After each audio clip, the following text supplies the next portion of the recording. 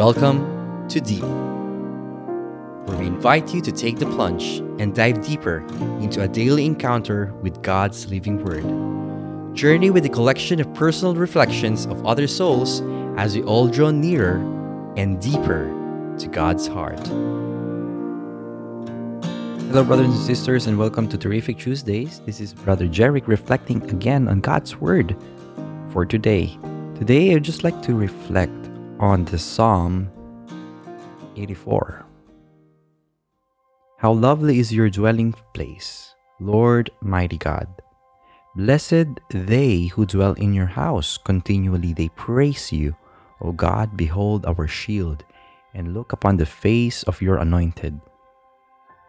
I had rather one day in your courts than 1,000 elsewhere. I had rather lie at the threshold of the house of my God than dwell in the tents of the wicked.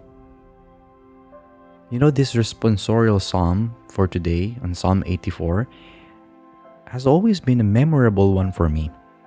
When I was still courting my now wife, Apple, back then, this was a continuous prayer that I had to utter.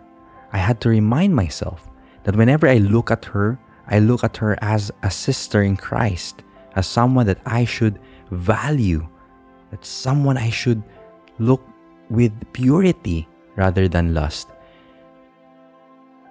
A lot of my friends and people within my circles know that I was struggling in pornography back then.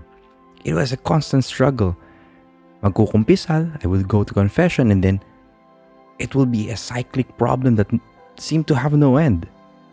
So this particular psalm has been a reminder for me that whenever I see someone, especially a lady, who's attractive, who's beautiful, and back then it was Apple, and until now, of course, she's still beautiful and attractive, I utter this particular psalm. How lovely is your dwelling place, Lord mighty God. Because, brothers and sisters, all of us, we are the dwelling place. We are the dwelling places of our Lord. We are the temple of the Holy Spirit. Let us remember that. That is why we are all called as Christians to respect others, to love others, to see others, to love others as ourselves. Because God resides in each and every one of us. So whenever you are tempted, whenever you feel that, you're gonna disrespect someone, or maybe you're tempted to look at someone lustfully, go back to this Psalm 84, because it reminds us of the beauty, the original plan, the original beauty that God has made, which is you and I. You and I are the lovely dwelling place of our Lord. And so I just want to remind you that whenever we spend that moment of attention with that in mind, the peace of Christ will be with us. And I love how it is sung in church, especially the particular verse where he said, I would forsake 1,000 other days anywhere if I could spend one day in your courts, belong to you alone.